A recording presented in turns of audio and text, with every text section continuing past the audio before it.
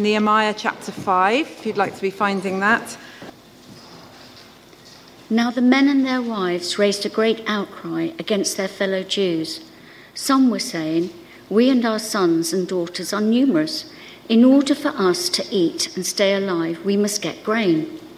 Others were saying, "We are mortgaging our fields, our vineyards and our homes to get grain during the famine." Still others were saying, "We have had to borrow money to pay the king's taxes on our fields and our vineyards. Although we are of the same flesh and blood as our fellow Jews, and though our children are as good as theirs, yet we have to subject our sons and daughters to slavery. Some of our daughters have already been enslaved, but we are powerless, because our fields and our vineyards belong to others." When I heard their outcry and these charges, I was very angry. I pondered them in my mind and accused the nobles and officials. I told them, "You are charging your own people interest?" So I called together a large meeting to deal with them and said, "As far as possible, we have bought back our fellow Jews who were sold to the Gentiles. Now you are selling your own people, only for them to be sold back to us." They kept quiet because they could find nothing to say. So I continued, "What you are doing is not right. Shouldn't you walk in the fear of our God to avoid the approach of our Gentile enemies? I and my brothers and my men are also lending the people money and grain, but let us stop charging interest. Give back to them immediately their fields, vineyards, olive groves and houses, and also the interest you are charging them, 1% of the money, grain, new wine and olive oil." "We will give it back," they said, "and we will not demand anything more from them. We will do as you say." Then I summoned the priests and made the nobles and officials take an oath to do what they had promised. I also shook out the folds of my robe and said, "In this way may God shake out of their house and possessions anyone who does not keep this promise. So may such a person be shaken out and emptied." At this the whole assembly said, "Amen," and praised the Lord, and the people did as they had promised.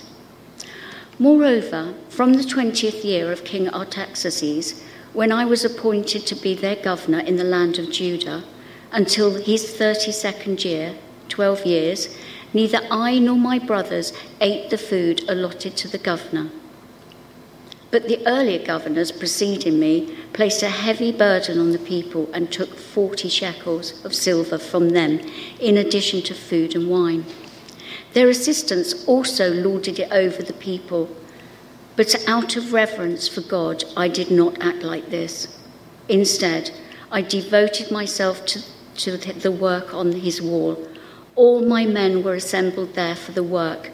We did not require any land. Furthermore, 150 Jews and officials ate at my table, as well as those who came to us from the surrounding nations. Each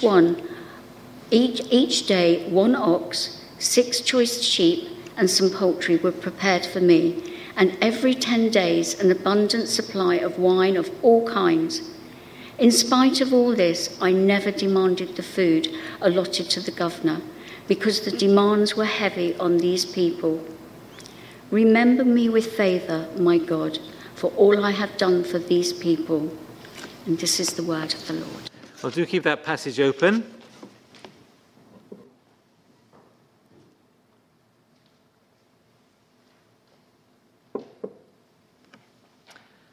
My parents are very involved in their local church. One of their fellow leaders is a retired minister of about 70 years of age. The retired minister said to my parents, "It's a wonder that I'm still going on with the Lord after all the rubbish I've seen in church life." What did he mean by that? He meant that he's seen so much internal division in church life that it's a wonder, it's a mark of the grace of God that he's not given up on being a Christian. The church in the UK doesn't face great hostility from outside. We don't face state-sponsored persecution. Most of the troubles we face, we inflict on ourselves through internal division. My parents' previous church recently imploded. It split 4 ways. There are now 4 small churches meeting where previously there was 1 medium-sized church. When I was growing up in Bridgend, we saw several church splits. There was 1 flourishing Elim Pentecostal church that then split, and split several times over. We're very privileged to belong to such a united church. But we shouldn't be complacent or take our unity for granted. Here in Nehemiah 5, the work of God is hindered by internal division, from division within the people of God. Remember the story so far. Nehemiah is cupbearer to the Persian Emperor Artaxerxes. Nehemiah is released from his employment to come to Jerusalem to rebuild the city walls. Nehemiah successfully faces down external opposition. His workers rebuild the walls with a sword in one hand and a trowel in the other. They successfully rebuild the walls despite facing violence from other people groups, violence from outside the people of God. But now today, Nehemiah has to deal with internal opposition, friendly fire. Nehemiah's problem, Nehemiah's solution, and Nehemiah's example. Firstly, Nehemiah's problem, verse 1. Now the men and their wives raised the great outcry against their fellow Jews. Why is there such division between fellow Jews? Why is there such division amongst God's people? Verse 2, some were saying, "We and our sons and daughters are numerous. In order for us to eat and stay alive, we must get grain." So it seems there was a bad harvest, plus the men of the families were all busy rebuilding the walls of Jerusalem, and therefore not able to do their usual work, which would have enabled them to feed their families. Verse 3, others were saying, "We're mortgaging our fields, our vineyards and our homes to get grain during the famine." So food has become very expensive. The men had lost income through rebuilding the walls. They were now mortgaging their homes and land to pay for grain during the famine. The chief executive of Tesco was in the media last week, warning that food prices are likely to go up by 5% this spring. That's bad enough, but we're not having to face remortgaging our homes, most of us. But for the most vulnerable in our community, this rise could mean real hardship. So there's been a famine. The men are not doing their usual paid work. Grain prices are sky high. Plus, the Emperor Artaxerxes imposes a swingeing tax on the people. Again, this is very current. There's been much discussion of the cost of living crisis in this country and whether the government should go ahead with the planned rise in national income tax, national insurance. Well, the people of God were being very heavily taxed by Artaxerxes. Verse 4. Still others were saying, "We've had to borrow money to pay the king's tax on our fields and our vineyards." It is a nightmare scenario when you have to borrow just to pay living expenses. And so desperate are God's people. Not only are they mortgaging their homes, they're selling their children into slavery. Things have not got that bad for us. Verse 5. Although we're of the same flesh and blood as our fellow Jews, and though our children are as good as theirs, yet we've had to subject our sons and daughters to slavery. Some of our daughters have already been enslaved, but we are powerless because our fields and vineyards belong to others. That's how bad things have got. People are selling their children into slavery to their fellow Jews. And all of this, verse 6, makes Nehemiah very angry. He's very angry because the poor are being exploited by the rich. He's angry because the Jews are making slaves of their own people. All of this is expressly forbidden in God's law. In Amos 2, the reason God's people are sent into exile in Babylon in the first place, the reason why the walls of the city were broken down, was Amos 2 verse 6. They sell the innocent for silver and the needy for a pair of sandals. They trample on the heads of the poor as on the dust of the ground and deny justice to the oppressed. The Jewish people were exploiting the poor. Therefore, God allowed them to be defeated by the Babylonians. The people were carried off into exile, and the walls of Jerusalem were broken down. When all the time God had prohibited the exploitation of the poor in his law. In Leviticus 25, God proclaims a year of Jubilee, every 50th year. And in the year of Jubilee, every slave was set free. Everyone who had lost property through poverty had their property restored to them. God would not permit the exploitation of the poor. God says in Leviticus 25:17, "Do not take advantage of each other, but fear your God."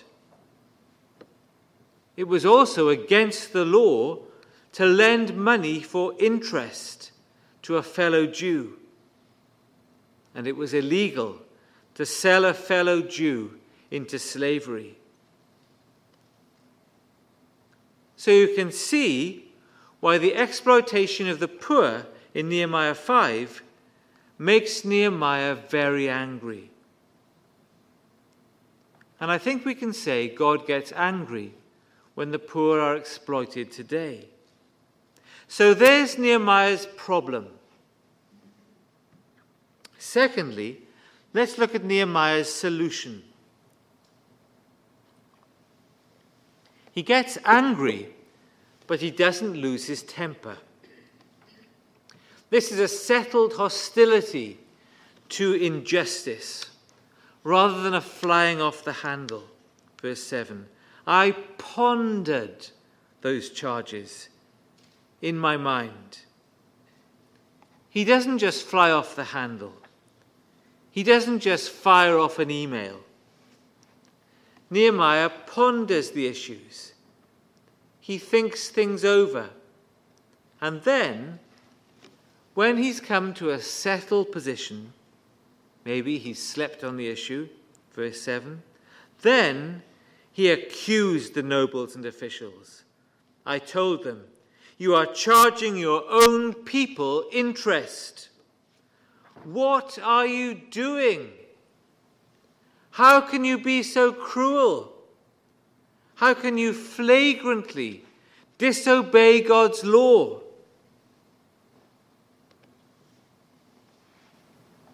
God may well ask some of us that kind of question. How can you flagrantly disobey God's law? Maybe that is a warning to some here today. Well, what is Nehemiah going to do about it? Verse 7c. So I called together a large meeting to deal with them and said, as far as possible, we have bought back our fellow Jews who were sold to the Gentiles. Now you are selling your own people only for them to be sold back to us. What you are doing is not right, verse 9. Shouldn't you walk in the fear of our God? Is that a word for any here this morning? The way you are living is not right. Shouldn't you fear God? The fear of the Lord is the beginning of wisdom, Proverbs 9:10. The fear of the Lord is the key to blessing. The angel of the Lord encamps around those who fear him, and he delivers them. Fear the Lord, you his holy people, for those who fear him lack nothing. Psalm 34, 7 and 9. Shouldn't you walk in the fear of our God?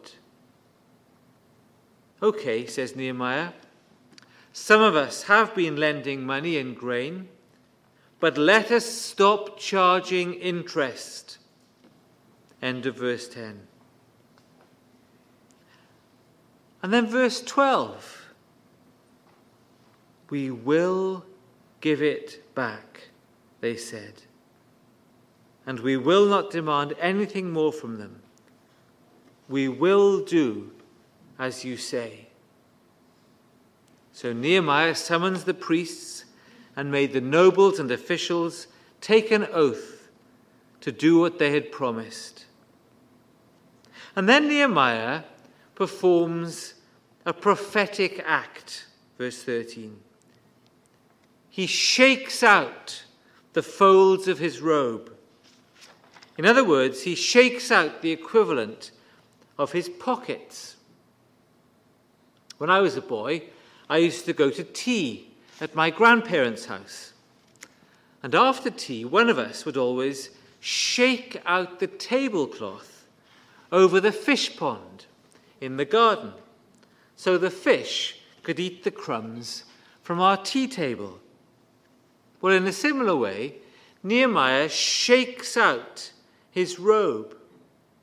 And he says, verse 13b, in this way may God shake out of their house and possessions anyone who does not keep this promise.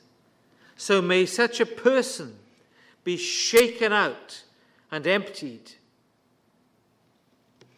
If the Jews don't love one another and stop exploiting one another, if anyone continues to enslave a fellow Jew or charges them interest, may they be shaken out of their house. In other words, live for God, fear God, and be blessed, or disobey God and be cursed. That's the basic choice before all of us. Blessing or cursing. Those who are in Christ are blessed. Praise be to the God and Father of our Lord Jesus Christ, who has blessed us in the heavenly realms with every spiritual blessing in Christ. Ephesians 1:3. if you are in Christ, if you love him, if you're trusting him, you are blessed with every spiritual blessing in Christ. No spiritual blessing is denied you. But if we reject Christ, we're like the items being shaken out of Nehemiah's robe. We're like the crumbs falling from the tablecloth to be eaten by the fish. We're under God's curse. Cursed is everyone who does not continue to do everything written in the book of the law. Deuteronomy 27:26, quoted by Paul in Galatians 3:10. Think about that. Cursed is everyone who does not continue to do everything written in the book of the law. How do you and I measure up to that? We must keep all God's laws perfectly if we want to escape God's curse. Surely God doesn't expect that. He does. Cursed is everyone who does not continue to do everything written in the book of the law. Everything. It's no good saying, well, I'm not perfect, but I'm better than average. The judgment of God comes back on that. Cursed. To be cursed by God means to have God turn his face away from us, and for God ultimately to send us to hell. But Paul continues in Galatians 3, Christ redeemed us from the curse of the law by becoming a curse for us. Jesus took our place when he died on the cross. Jesus took the curse of God, the wrath of God, the righteous anger of God, which we deserve. Jesus became a curse for us. Jesus was cursed by his Father so that we might be blessed. Well, back in Nehemiah 5, when Nehemiah enacts the blessing and cursing of God, verse 13c, at this, the whole assembly said, Amen, and praised the Lord. And the people did as they had promised. We'd call this a revival situation. Nehemiah preaches God's word. The people are cut to the heart. They repent of their sins and they commit themselves to loving and following God. I wonder, is this the way we respond to God's word when we hear it preached on a Sunday, or study it in a group or alone? Do we allow it to cut us to the heart? Or are we listening academically? Or worse still, thinking of how it applies to someone else? Will we allow God's word to cut us to the heart? And will we respond in repentance and commitment? This is what needs to happen in our society in general.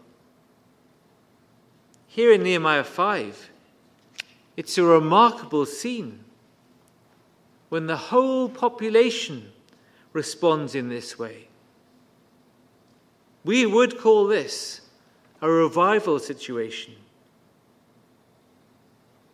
How we need men and women, boys and girls, who will speak God's word to friends, to families, to colleagues, to neighbours, to those we meet. And then we need God to fall on the word and to bless it and to turn people back to himself. What can we do to ensure that there's a revival like that in our day? What can we do to make this happen? Ultimately, God is sovereign. He decides whether we see revival or not. But what you and I can do to bring about revival is pray. Come and pray. We pray at 10 o'clock on a Sunday morning, at 20 to 6 on a Sunday evening. Come to the prayer meetings once a month. Is there anything that's so important that you can't come and pray? We desperately need God to come by his Spirit. We desperately need him. Our society is heading for hell unless there's a revival. Will you come and pray? Will you pray on your own? Will you make yourself available to share the gospel with others? Prayer and evangelism go together. Prayer and action go together. So we've seen Nehemiah's problem. We've seen Nehemiah's solution. And thirdly now, Nehemiah's example, verse 14. From the 20th year of King Artaxerxes, when I was appointed to be their governor in the land of Judah, until his 32nd year, 12 years, neither I nor my brothers ate the food allotted to the governor. So the emperor imposed taxation on the people. But the local governor also had the right to tax the people.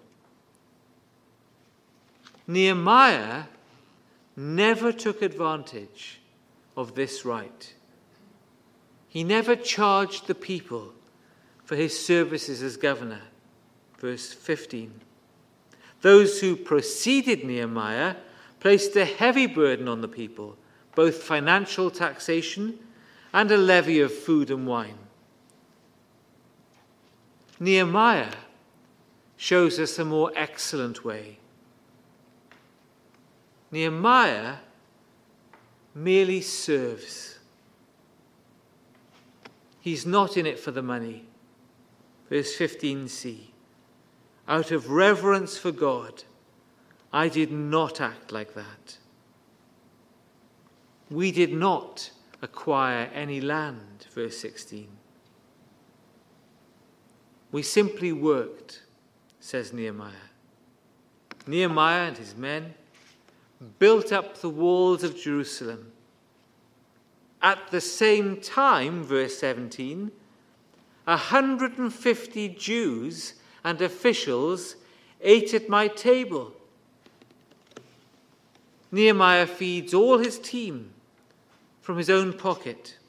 Each day they slaughtered an ox, 6 choice sheep, poultry, wine of all kinds was served.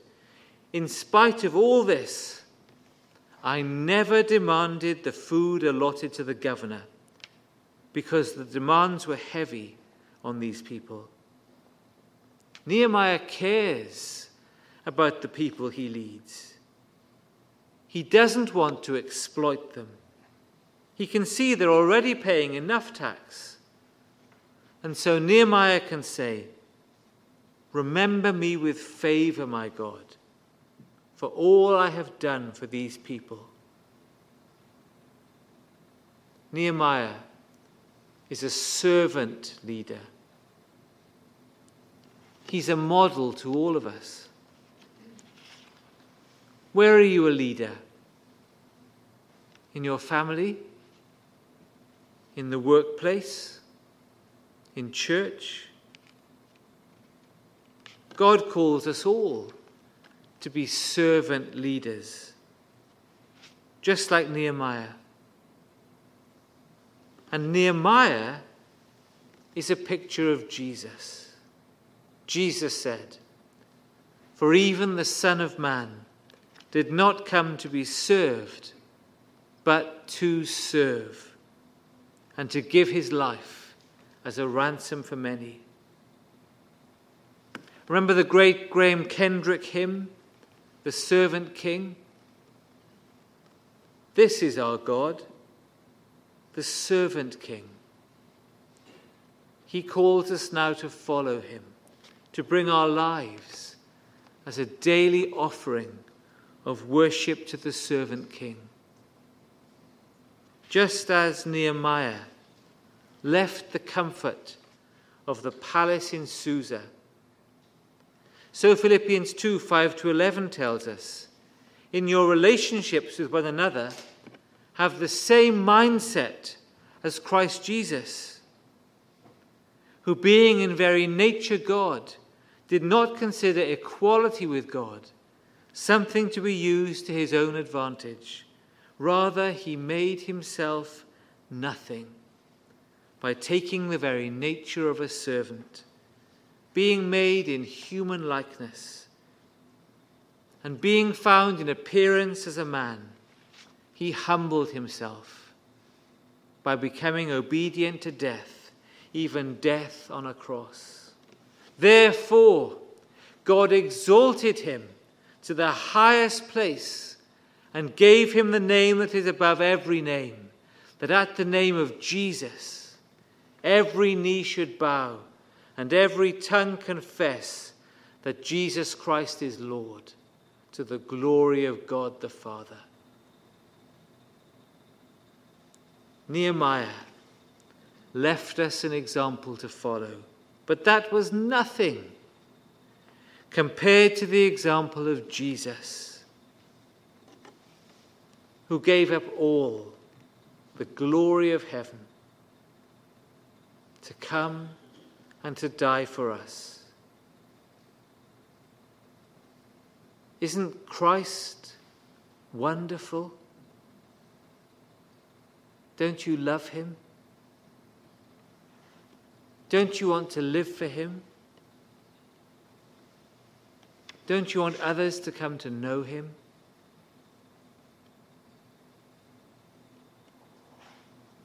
We began this sermon by thinking about the ways in which we can spoil the Christian life for one another. We can be divided and unloving towards one another. It doesn't have to be that way.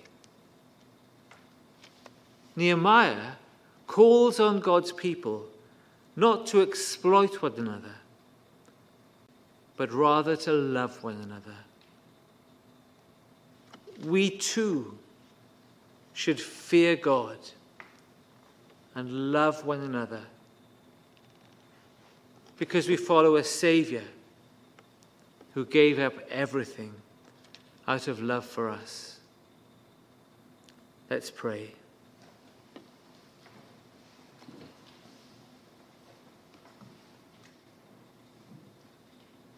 Father, we thank you for your great love for us. Thank you that you gave the Lord Jesus, of whom Nehemiah is a picture.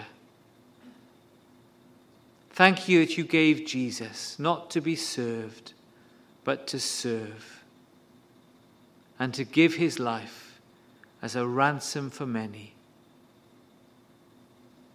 Father, grant that each one of us might be ransomed by Jesus, might know that we've been saved from your curse, for your blessing. And grant us, Lord, to love one another, to serve one another, just as Nehemiah loves and serves the people. Help us, Lord, we pray, for Jesus' sake. Amen.